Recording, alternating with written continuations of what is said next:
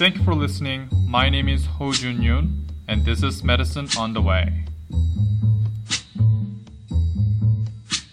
When the night has come and the land is dark and the moon is the old. Today's topic is heparin-induced thrombocytopenia. Heparin-induced thrombocytopenia, or as known as HIT, occurs when IgG antibodies adhere to heparin platelet factor 4. The antibodies then bind platelets, activating them as well. Platelet activation results in thrombocytopenia and a prothrombotic state. You may think low platelet would decrease the likelihood of forming thrombus. However, HIT actually creates prothrombotic state by forming complexes of IgG antibodies, heparin platelet factor 4, and platelets. Heparin-induced thrombocytopenia affects about 3% of those after receiving unfractionated heparin and less than 1% after low molecular weight heparin. Because of the prothrombotic nature of heparin-induced thrombocytopenia, bleeding usually does not occur. So patients are, in general, asymptomatic. However, thrombosis can be detected in up to 50% of patients up to 30 days after you diagnose heparin-induced thrombocytopenia.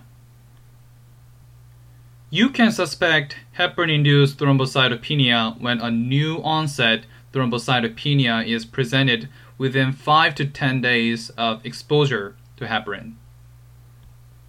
And it's really important to know that 50% reduction or more from the baseline platelet count is typical in heparin-induced thrombocytopenia. The diagnosis can be confirmed with a positive platelet factor 4 heparin antibody ELISA test or functional assays such as serotonin release assay or both.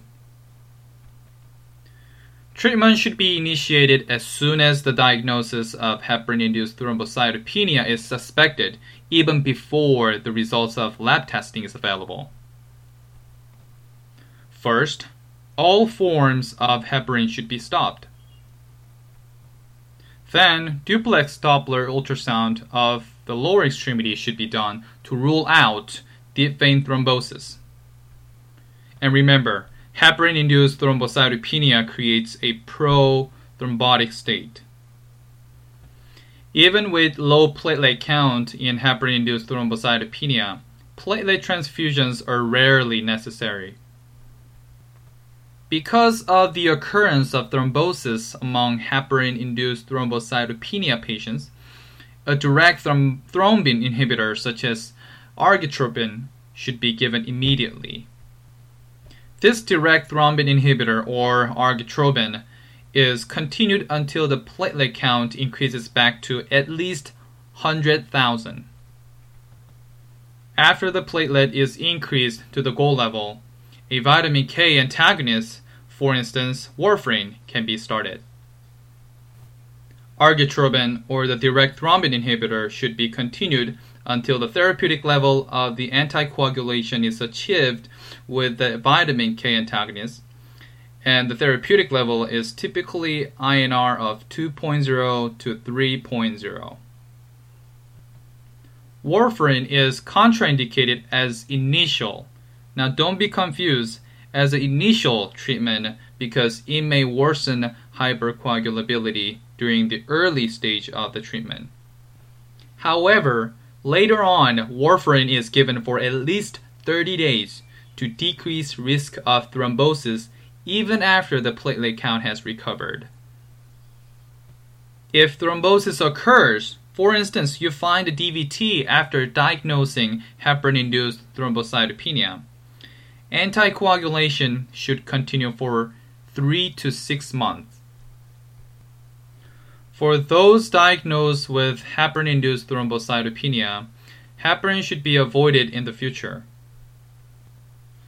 If heparin is absolutely needed for a procedure, it should be withheld until platelet factor IV heparin antibodies are no longer detectable by the ELISA test.